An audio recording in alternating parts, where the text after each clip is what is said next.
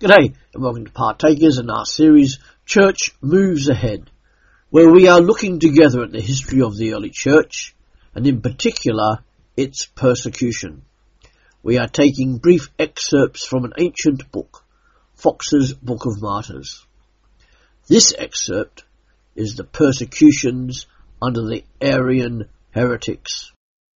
The author of the Arian heresy was Arius, a native of Libya, and a priest of Alexandria, who in AD 318 began to publish his errors.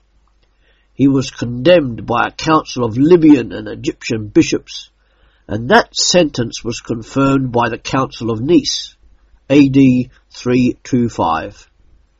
After the death of Constantine the Great, the Arians found means to ingratiate themselves into the favour of their emperor Constantinus, his son and successor in the East, and hence a persecution was raised against the Orthodox bishops and clergy.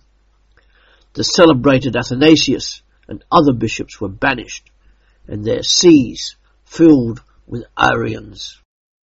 In Egypt and Libya, 30 bishops were martyred, and many other Christians cruelly tormented, and in AD 386, George the Arian Bishop of Alexandria, under the authority of the emperor, began a persecution in that city and its environs, and carried it on with the most infernal severity.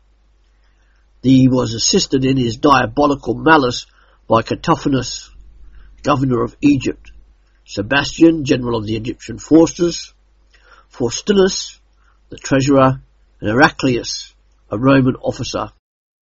The persecutions now raged in such a manner that the clergy were driven from Alexandria, their churches were shut, and the severities practised by the Arian heretics were as great as those that had been practised by the pagan idolaters. If a man, accused of being a Christian, made his escape, then his whole family were massacred and his effects confiscated. Thanks for joining us here at Partakers. Come back real soon, where every day a new podcast is uploaded for the benefit of your life as a Christian disciple. Or come visit us online at www.partakers.co.uk. Thank you.